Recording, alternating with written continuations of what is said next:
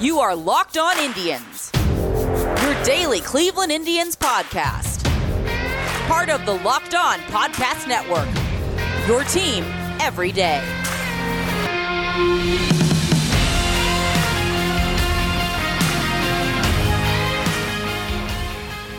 Hello everyone and welcome to Locked On Indians, brought to you by the Locker Room app, currently only on iOS, but it's a great chance to get together and chat. I'm going to be on there Friday evening during the game or Saturday during the game. Follow me on Twitter at JeffMLBDraft to find out when and to have that opportunity to talk. Both, you can type, we can chat, and we can talk. It's a fun app. I've had fun using it so far. That is Locker Room.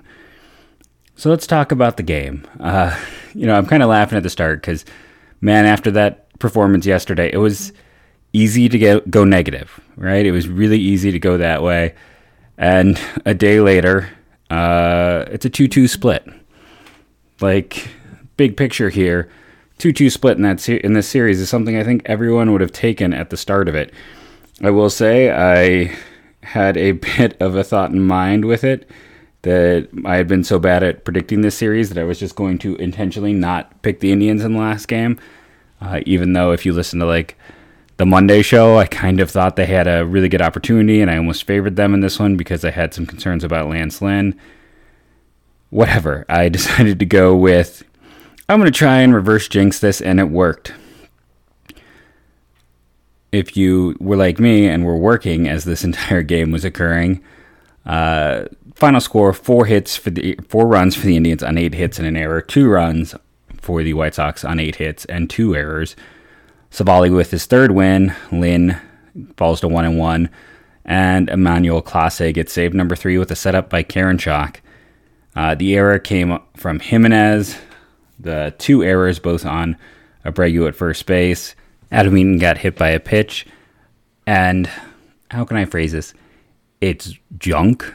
If you watch, he's just standing there. He makes no attempt to move out of the way. If anything, he leans into the pitch. Yes, the ball is a ball.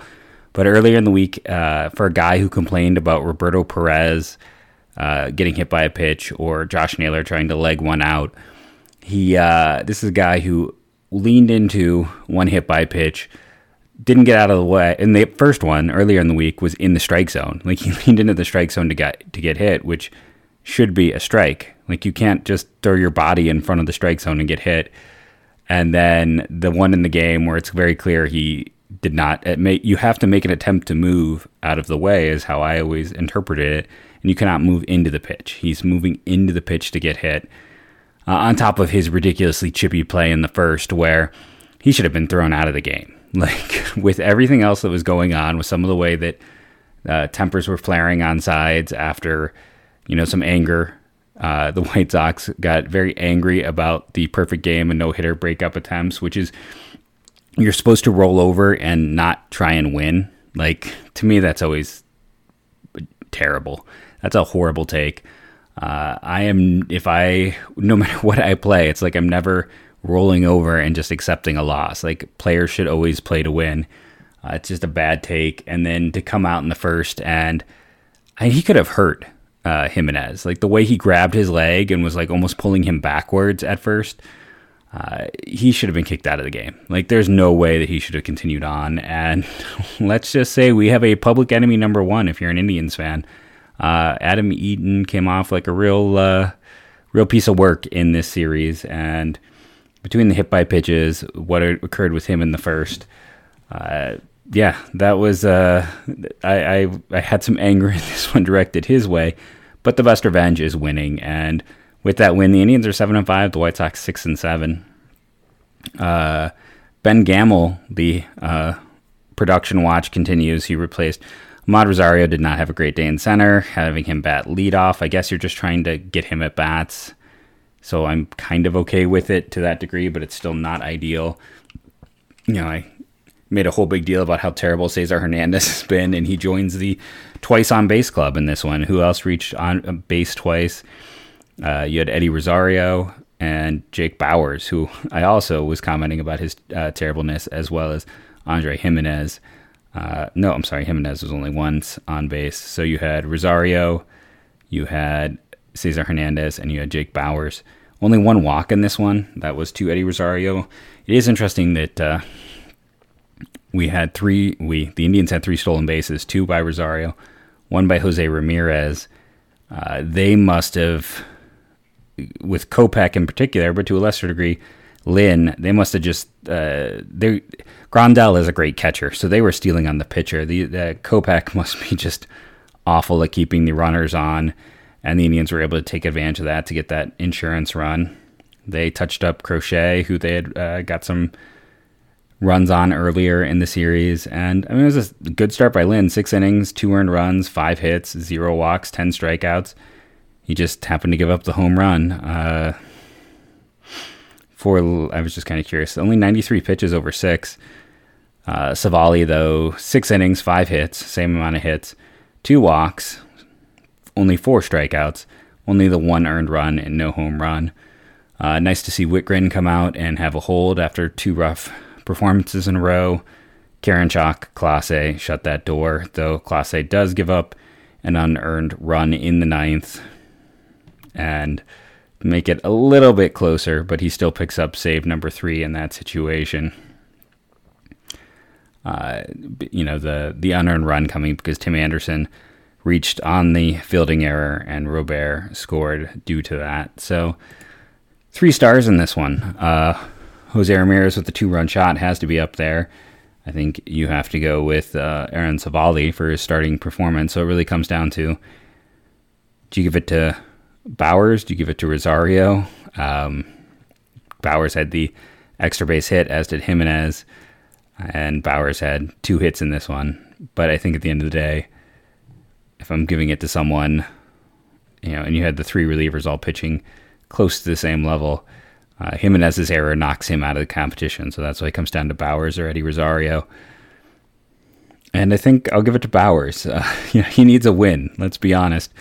And his total bases were the highest of anyone not named Jose Ramirez, because Rosario did have a pair of stolen bases, but it was a single and a walk, whereas there was that extra base hit for Bauers. So we'll make him the 3rd star. I don't know how many opportunities he's going to get, but after my extreme negativity on him and Cesar Hernandez yesterday, it was funny to see both of them get a pair of hits. There was a lot of talk on this podcast included about how terrible the offense has been. And we'll talk about some of the reasons why there's more to this story than meets the eye just in a second here. I always like it when we have a new sponsor, and we have one today. This episode is brought to you by 10 by 1010, a capsule collection of diamond rings that are responsibly sourced, limited edition designs at fair price points. 1010 is an exclusive collection of 10 creative styles of diamond rings designed by 10 of the most distinctive designers working today. Rings sure to bring joy into her life. Using only diamonds responsibly sourced from Botswana, 10 female design masters have each produced a uniquely beautiful ring, ideal for engagement, Mother's Day, or simply a beautiful conversation piece. They're the perfect way to bring light into her life. They're available now through Mother's Day only on BlueNile.com. Just search the words 10 by 10. This collection features high-quality fine jewelry that will surprise and delight, and fairly priced so that you can give her something special and truly meaningful. If you're in the hunt for the perfect unique ring she'll treasure forever, you're definitely going to want to check this out. They won't be around for long, so find them now by searching the words 10 by 10 only at BlueNile.com. And remember to check out the Locked On Today podcast with host Peter Bukowski. All the news you need today. Go check out Locked On now. So, Zach Meisel had a tweet after last night's game. The Indians own a slash line of 195, 277, 369. Batting average ranks 29th out of 30 teams. On base ranks 28th, slugging 22nd. Mitchell Krall, at ML Krall, Krall, who writes at Waiting for Next Year, but pointed this out. They're 4th in barreled rate, 29th in BABIP, and with the second largest difference between their weighted on-base average and their expected weighted on-base average via StatCast. Now, if you don't know what any of that means, it basically means they've been really unlucky. The low BABIP, that big rate difference, they're barreling, hitting the ball hard. They've been unlucky. Yes, there's some ways one could argue that some of that data gets pumped up a little bit by the relative weakness of teams they faced in the early going.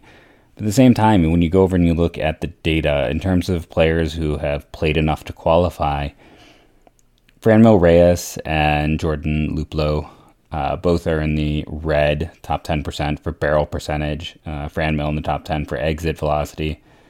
Roberto Perez is expected weighted on base, and his other expected weighted on base, Khan, are in the top 6 and 9%. So Roberto Perez, as I've talked about many times on the show, offensively quite strong in the early going. Jose Ramirez doesn't really qualify in anything right now, and Cesar Hernandez is in the bottom 8 in the weighted on-base average, so he is struggling. Worst hitter on the team, though, right now in terms of guys playing just about every day, has been Ahmed Rosario with a bottom 10% in expected batting, bottom 4% in expected slugging, bottom 6% in expected weighted on-base average. He is struggling something mighty, and that's one of those things. I understand wanting to get him at bats, but you're putting him in the leadoff spot. It's the same thing when they put Gamble out there. It's like, happy they didn't play Gamble today. But, I mean, you're handicapping yourself. Like, there's no other way around it when you're doing that, and that your number 2 hitter, like, when you look at advanced beliefs and thoughts, your best hitter should hit 2. That's where you should put the top hitter in the lineup. Back when there was that time where the Indians had Carlos Santana in the 1 spot, a lot of stuff came up talking about how that was a good idea and all the things that went to it. But the bigger thing is, like, put your best hitter 2. The Indians are right now leading off with their, when they put Rosario at 1 and Hernandez 2, they're having their 2 worst everyday players 1, 2 in their lineup. It just puts you behind. And even if we went and we looked at the game today, I know Hernandez had a good game today, but you're still starting off, the game more often than not negatively. It's just go to the first inning in this, pull it open, strike out, ground out, line out. Again, Hernandez would go on to have 2 singles, but right now those 2 guys are not who you want up there. They're just not performing, and it's a net negative to the team, especially because when you just look at how they construct the lineup, Franmil is your best hitter, but he's hitting further down, and Rosario has been arguably their second best hitter this year, and you got 1 at 4 and 1 at 5, and it's just not the best way. You want your best hitters to get more at bats, and right now, the 1 spot when they are facing, a righty is a disaster. When they're facing a lefty, they're good, but when they're facing, unfortunately, you face more righties than lefties, and that's the situation where the Indians are right now, where it's like the other interesting thing is if you go and you look at like some of the leaderboards, like team positioning, again, so they're using outdated thoughts and practices for lineup construction. Talk about something simple like the shift. So the Athletics, Dodgers, Mets, Tigers, Pirates, Astros, top 6 teams in terms of total shifts and the percentage of times they shift. We're the Indians, 28th in baseball at 17.7%. Whereas the Dodgers, who won the World Series last year, 60.4%. Like, that is a massive, massive difference. And yes, maybe you say, well, it could be based on who they play to a degree. But in the early going, to have a 40% differential, it just shows what teams are using more advanced thoughts. And, the Tigers are up there with A.J. Hinch, who, with the Astros, when the Indians got knocked out of the postseason, and you had guys like Clevenger and Bauer talking about teams with more advanced thinking. When Bauer left Cleveland, he made his statements. And I'm not a big Bauer guy, but I also get where he's like, they're not always the most forward-thinking. Because the problem is they have a front office that's always been at the bleeding edge, and a coaching staff that is very much stuck in the last decade of thought. And you're seeing that, A, in lineup construction, B, in defensive deployment, and we'll see what happens. But I was definitely not an Alomar fan a year ago. Tito has had great moments as a manager. He's out. The best he ever did was a postseason run to the World Series, where he went out of the box and he did things that we haven't really seen him do since, where he was using some advanced thoughts and some different things. And it was like he broke the seal and then went right back to managerial and coaching practices from the early 2000s. And again, you just look at these teams, the stronger teams in baseball use these thoughts. The Athletics, the Dodgers. We'll see what happens with the Mets over the course of the year. The Tigers, yeah, they're not a strong team, but they have a new manager. The Pirates, again, they're using very advanced thoughts in their development. The Astros, Marlins, Twins, Yankees, Cubs. I mean, the Indians are down here with the Braves, the White Sox, the Rockies, and the Phillies. And that shouldn't be a surprise with those groups either, because a lot of old school thought going on with coaching staffs there. So, I just, it's always going to be my wish that they fully embrace new thoughts and ideas, that they think about using openers from time to time, that they maximize the value in their lineup instead of thinking, oh, power hitter hits 4 and 5, speed / center fielder hits 1. Like, it's our best hitter has to hit 3. It's no, that's the same thought process as like, average matters more than on base and things like that we know aren't true anymore. It's outdated thoughts and practices. And at the end of the day, with this Indians team, for me, I appreciate what Tito has done and his time here.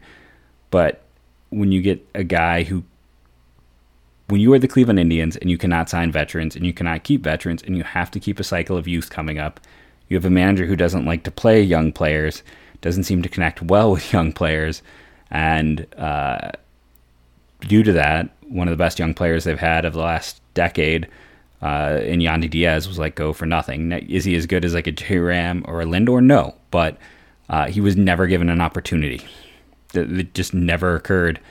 And yeah, he's had his issues since he's left with health and the like, but would he be an improvement over a lot of what they've sent out there since then at like first or outfield? Absolutely. 100%. So you have a manager who, again, you can't sign vets. You can't afford to keep the players as they get more expensive in arbitration even. You have to rely on young players. And you currently have a manager who doesn't want to play young players and is adverse to new ways of thinking. It's a very odd situation when you look at the front office, which again is at the cutting edge of everything. And, we'll see what happens. We'll see how this goes. Part of me wonders if this is kind of the last hurrah with Tito's health, but he's a very odd fit.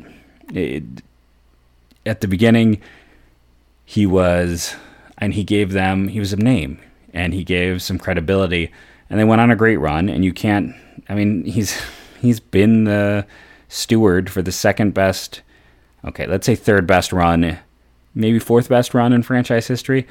You got to count the 2 where they won the World Series. Those would have to be your top 2. So the question is this better in the 90s or not? We can debate that as the 90s teams got as close to winning, but at least they got there twice. So this team has only made it once. And the overall postseason has been more about getting knocked out in the first round than anything else. But still, he's been the manager. He's been the guiding force during those times. So you have to give the credit. But I do wonder, again, it's an odd marriage of old school thought managing a team with a bunch of forward-thinking, advanced-minded, developmental drafting and scouting types. So I have to say I love Built Bar. I think everyone knows that by now. I did not have Built Bar today. I will admit that. It's a rare occurrence where I did not have that as a breakfast or lunch. I did a protein powder, and then I had some leftover chicken that I did for lunch. Most days, though, that is my go-to. Like, I do a protein powder every morning, and then I have Built Bar for lunch, and it's filling, and it's delicious, and I love it. And you should go check out Built Bar for yourself. Remember, when you go to BuiltBar.com, you want to use that promo code LOCKEDON15. That gives you 15% off. That's as much as they give returning customers. It's a really good deal. It is the code I use when I go and I purchase from them. And I purchase from them every few months. I got to restock, re-up. I get really bored with things. My wife is always warning me to not buy too much of something because she knows I'm going to get bored and not finish it. Over a year later, I'm still eating Built Bar, still happy with it, not having any problems. That's how good this product is. Remember to go to BuiltBar.com, use that promo code LOCKEDON15. It's just a fantastic product. Let's go over and check out the Bet Online line for tomorrow's game. See what the Indian situation is, if they are favored or not favored in their Friday matchup. Going over here, Logan Allen on the mound, Jeff Hoffman pitching for the Reds. The Reds are favored in this one. The Indians are getting a 1.5, 9 on the over-under. They are really not respecting Logan Allen. So if you are someone who has money in the Bet Online system, or if you're someone who has not and wants to do it, who plans to do it, you can go over to betonline.ag and use the promo code LOCKEDON to get a 50% bonus on your first deposit. That's right, 5050. And this might be the game to go take that 1.5 on. Logan Allen has looked really good in the early going. The Reds' projected lineup, I mean, every single day they have 4 lefties in that lineup: Jess Winkler, Joey Votto, Mike Moustakas, and Tucker Barnhart. Tyler Naquin, who's been incredibly productive for them in the early going, is another lefty. So he may not even play. I mean, the Indians always benched him against lefties. So this actually seems like a good matchup. A lefty versus the Reds. A lefty who's pitching well but has a short amount of time to be proven yet. Getting a 1.5. Remember, go over to betonline.ag, promo code LOCKEDON, get 50% bonus. And this is the first time I am tempted to go and make a mark on one of these games. It seems like that is a really good matchup, so go check that out for yourself. And also a reminder, go check out the Locked On Fantasy Baseball podcast. If you're into fantasy, why are you not listening already? Locked On Fantasy Baseball. So there's the letting you know we are back from break. The Indians, it's a 10th round's pitiful. There's no other way to put it. They, since 1965, they have drafted 55 players. 8 have made it to the majors. The highest one, Pete Redfern, was drafted in 72. He did not sign, and he pitched in 170 games, a 1.5 career WAR. In terms of guys for the Indians who have played in a bunch of games, Tyler Holt, who is also far and away the most expensive signing in this round. Fernando Cabrera, who he was supposed to be their next big thing at closer, 132 games. And then Dennis Kinney, who was from 1970, who had about 97 games. If you wanted to be the most productive player the Indians have signed, you need a WAR of 0.2 to get there. That's all it takes, 0.2. That's how low the bar is. The Indians' total WAR in the 10th round is negative. They'd be better off not having drafted anyone in the 10th round. Now, in fairness, this is often their senior sign round, especially the past few years. Zach Hart in 2019, Billy Strode in 2015, Josh Martin in 2012, all got $5,000 bonuses. That's not much. Steve Patterson got $10,000 in 2014. Josh Martin pitched well enough and got through the minors. I thought he was going to make it to the big leagues. He was a Rule 5 pick of the Padres. I was kind of hoping he'd stick because I always want to root for those guys, especially someone who got, that's almost no money. $5K, that's such a small amount. And he's now in the Phillies system, and they have a terrible bullpen, so I'm going to wish him no. Now he is currently in independent baseball. He was with the Phillies in 2019, and they have an awful pen, but his walk rate kind of imploded that year. Sometimes guys try too much, especially as you're getting into your late 20s, and it just hasn't happened for him yet. But Martin was a guy who definitely overperformed. I like Jeff Johnson as well, who was drafted about that same time. But I mentioned Tyler Holt. $500,000 signing bonus back in 2010. It was a big deal. A lot of people thought that he was unsignable. The Indians pulled some money out and were able to get him signed. He was a borderline top 10 prospect for a while. Just couldn't hit. That wasn't a great defender. He was just like a grade below average in everything. I didn't realize that the bigger surprising was that Paulo Espino was number 2 and that he was an IMG Academy kid. He was one of those guys who was just the leftover arm for so long in the minors, where he was just the good soldier working his way up through the system. There were some times where they thought that maybe he'd have a future as a reliever. That didn't happen. But if you look at Holt and then you look at the players taken 2, 3, 4, and 5, those next 4 players, their bonuses are like $40,000 more than Tyler Holt got. That's how big of the difference between his bonus and everyone else's is. yeah, it's, right now, like, third highest bonus goes to Robert Broom, who I've talked about a lot on this podcast. He's probably the Indians' best chance to become a regular from this spot. This has been just abysmal. There's no other way around it. It has been a bad, bad round for them. They're getting negative value out of it. And yeah, I get it. This is where you do a lot of senior signs, but this is also a team that doesn't do a ton of senior signs. When they took Karen Chalk in the 9th, Jesse Berardi, who they took in the 10th out of St. John's, was viewed as like a similar level prospect who also slipped that they gave full slot to. Samad Taylor was someone. I was sad when they traded him out of the system. I'm talking about Jeff Johnson in 2011. They gave $100K to. They've used this as a pick where they place value. They don't like to do senior signs. It happens from time to time. Like I said, it happened in 2019. It happened in 2015, 14, 2013, and 2012. But then they had that stretch in the middle where they stopped doing that. And we're still waiting on positive results overall from that round to see if they can, like I said, Robert Broom, they're hanging a lot on him at this point in time to be the guy who finally makes this round not just the worst thing for the Indians in their draft history. Again, a negative value for this round. The Indians over 50 years were better off not drafting anyone, or just like drafting me, paying me $1 every year, and then using the rest of that pool money somewhere else. That's where they are with this round. And again, pool money only happened since like 2011 draft, right? No, 2012 draft. 2011 was last year without. Since 2012, where you had to worry about pool money, they're better drafting somebody off the street, giving him $1, and spending the rest of that money on a higher rated player earlier in the draft. It's been pretty bad. Saying that, with as terrible as it has been, again, so if we're looking just at pure WAR, Dave Schuler, taken in 1975, who played in 18 games, has a .1 WAR. Only positive one. That's it. I mentioned Paulo Espino at a 0 WAR. There was Ever Magalinas, taken in 1987. 3 games, a 0 WAR. Greg Washburn, who did not sign but pitched in 8 games, was taken in 1965.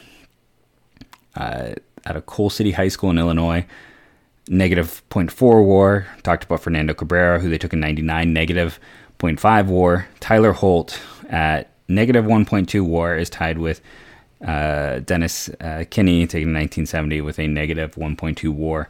So the question becomes, is the best player the one who has a positive WAR in just 18 games, or is the best player the guy who played in 156 games and has a negative 1.2 WAR, or 132 games and has a negative 0.5? I lean towards Fernando Cabrera because he wasn't as bad in a very similar number of games. Like, Tyler Holt's overall value is so low that it makes me lean towards Cabrera, but I feel like you could argue it's Schuler at 0.1, that in his 18 games, at least he did something that did overall value.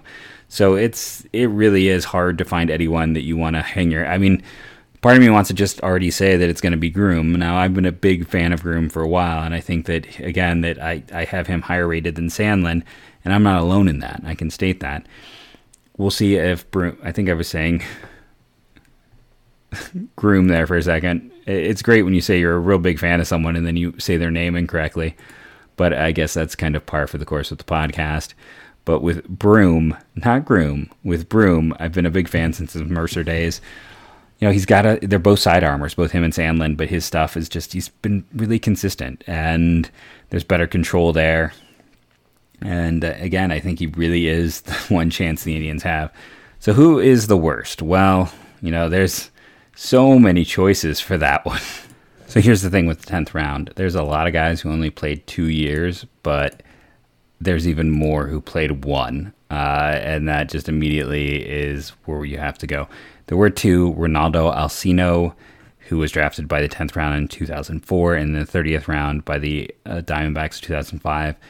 Didn't sign either time. You hate to see a guy who had 2 chances and then never ended up getting to play pro ball. The other guy who did not sign, Brian Harrison, was a pitcher, went to Georgia Southern from Dalton High School. From what I could track down, he is now a pitcher there again, or not pitcher. He's a coach there, assistant coach at Dalton, still involved. So let's talk about the one and dones. Mike McPadden, taken in 1998, 1 year at Burlington, got into 16 games, walk rate over 10.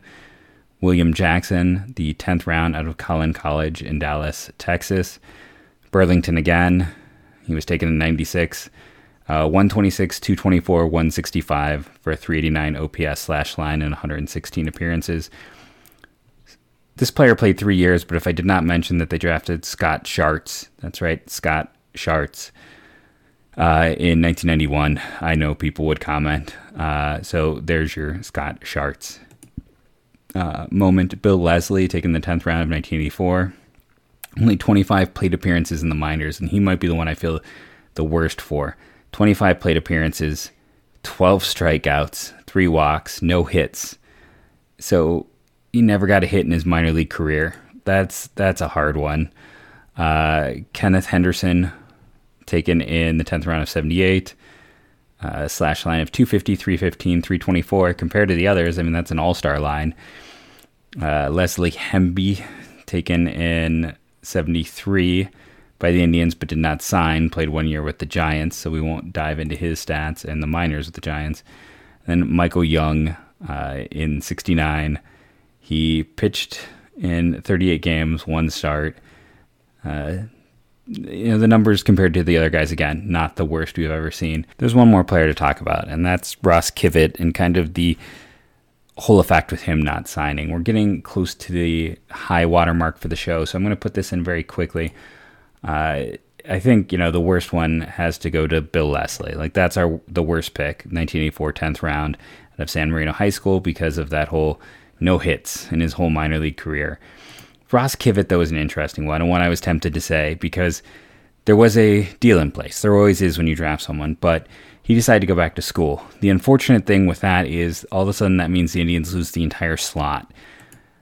Due to losing that slot, since 2000, they have failed to sign 3 12th-round picks. Jason Colson in 2000, Jordan Chambliss in 2004, and Heath Quinn in 2013. I am pretty sure they had a deal in place to use Kivett's money to sign Quinn. The extra kick in the pants is that 2013 year was the year that they lost 2 draft picks due to Bourne and Swisher. So they already had a much smaller pool of draft picks. That was the 5th overall pick in the 10th round, so it's a relatively high pick. He was a local kid. He would get a senior sign deal the next year with the Tigers. But by him changing his mind, it cost them Heath Quinn. And not that Quinn has torn it up in the minors, but he went to Samford. So not to knock, I mean, it's a solid, steady college program, but still a college program. Could have seen some developmental bonuses with the Indians. He's a strong guy who we're still kind of waiting to see what he can do. 787 over 3 levels in 2019 OPS. Power potential, some good numbers in college, and he's not there more than likely. When you look at their reading between the lines, you can look and you can see that, hey, they've signed every 12th round pick except for this one since the slotting era began. They had a player who they thought they had a deal in place with to be under slot, who decided, I'm going to go back to college, and then they don't get that money. So the overall, the fact that they lost 2 players kind of makes that one up there, but since he didn't actually sign, I can't call it the worst pick. I can say the effects of it might have been the worst. But Bill Leslie gets the I can't say that word. If you probably know what I'm meaning, but Bill Leslie, worst pick in the 10th round. Ross Kivett, star for biggest negative impact, and best pick. I'm gonna go with Broom. I know he hasn't hit the big leagues yet, but he will, and he will be the guy who succeeds relative to this position. He'll get a positive WAR. I feel comfortable saying that. So I'm going to call my shot and call Broom the greatest 10th round pick in Cleveland Indians history. Thank you for listening. Running a bit long already. I'm Jeff Ellis. Follow me on Twitter at JeffMLBDraft. Rate and review, download daily, and for the next year, maybe 2, go Tribe.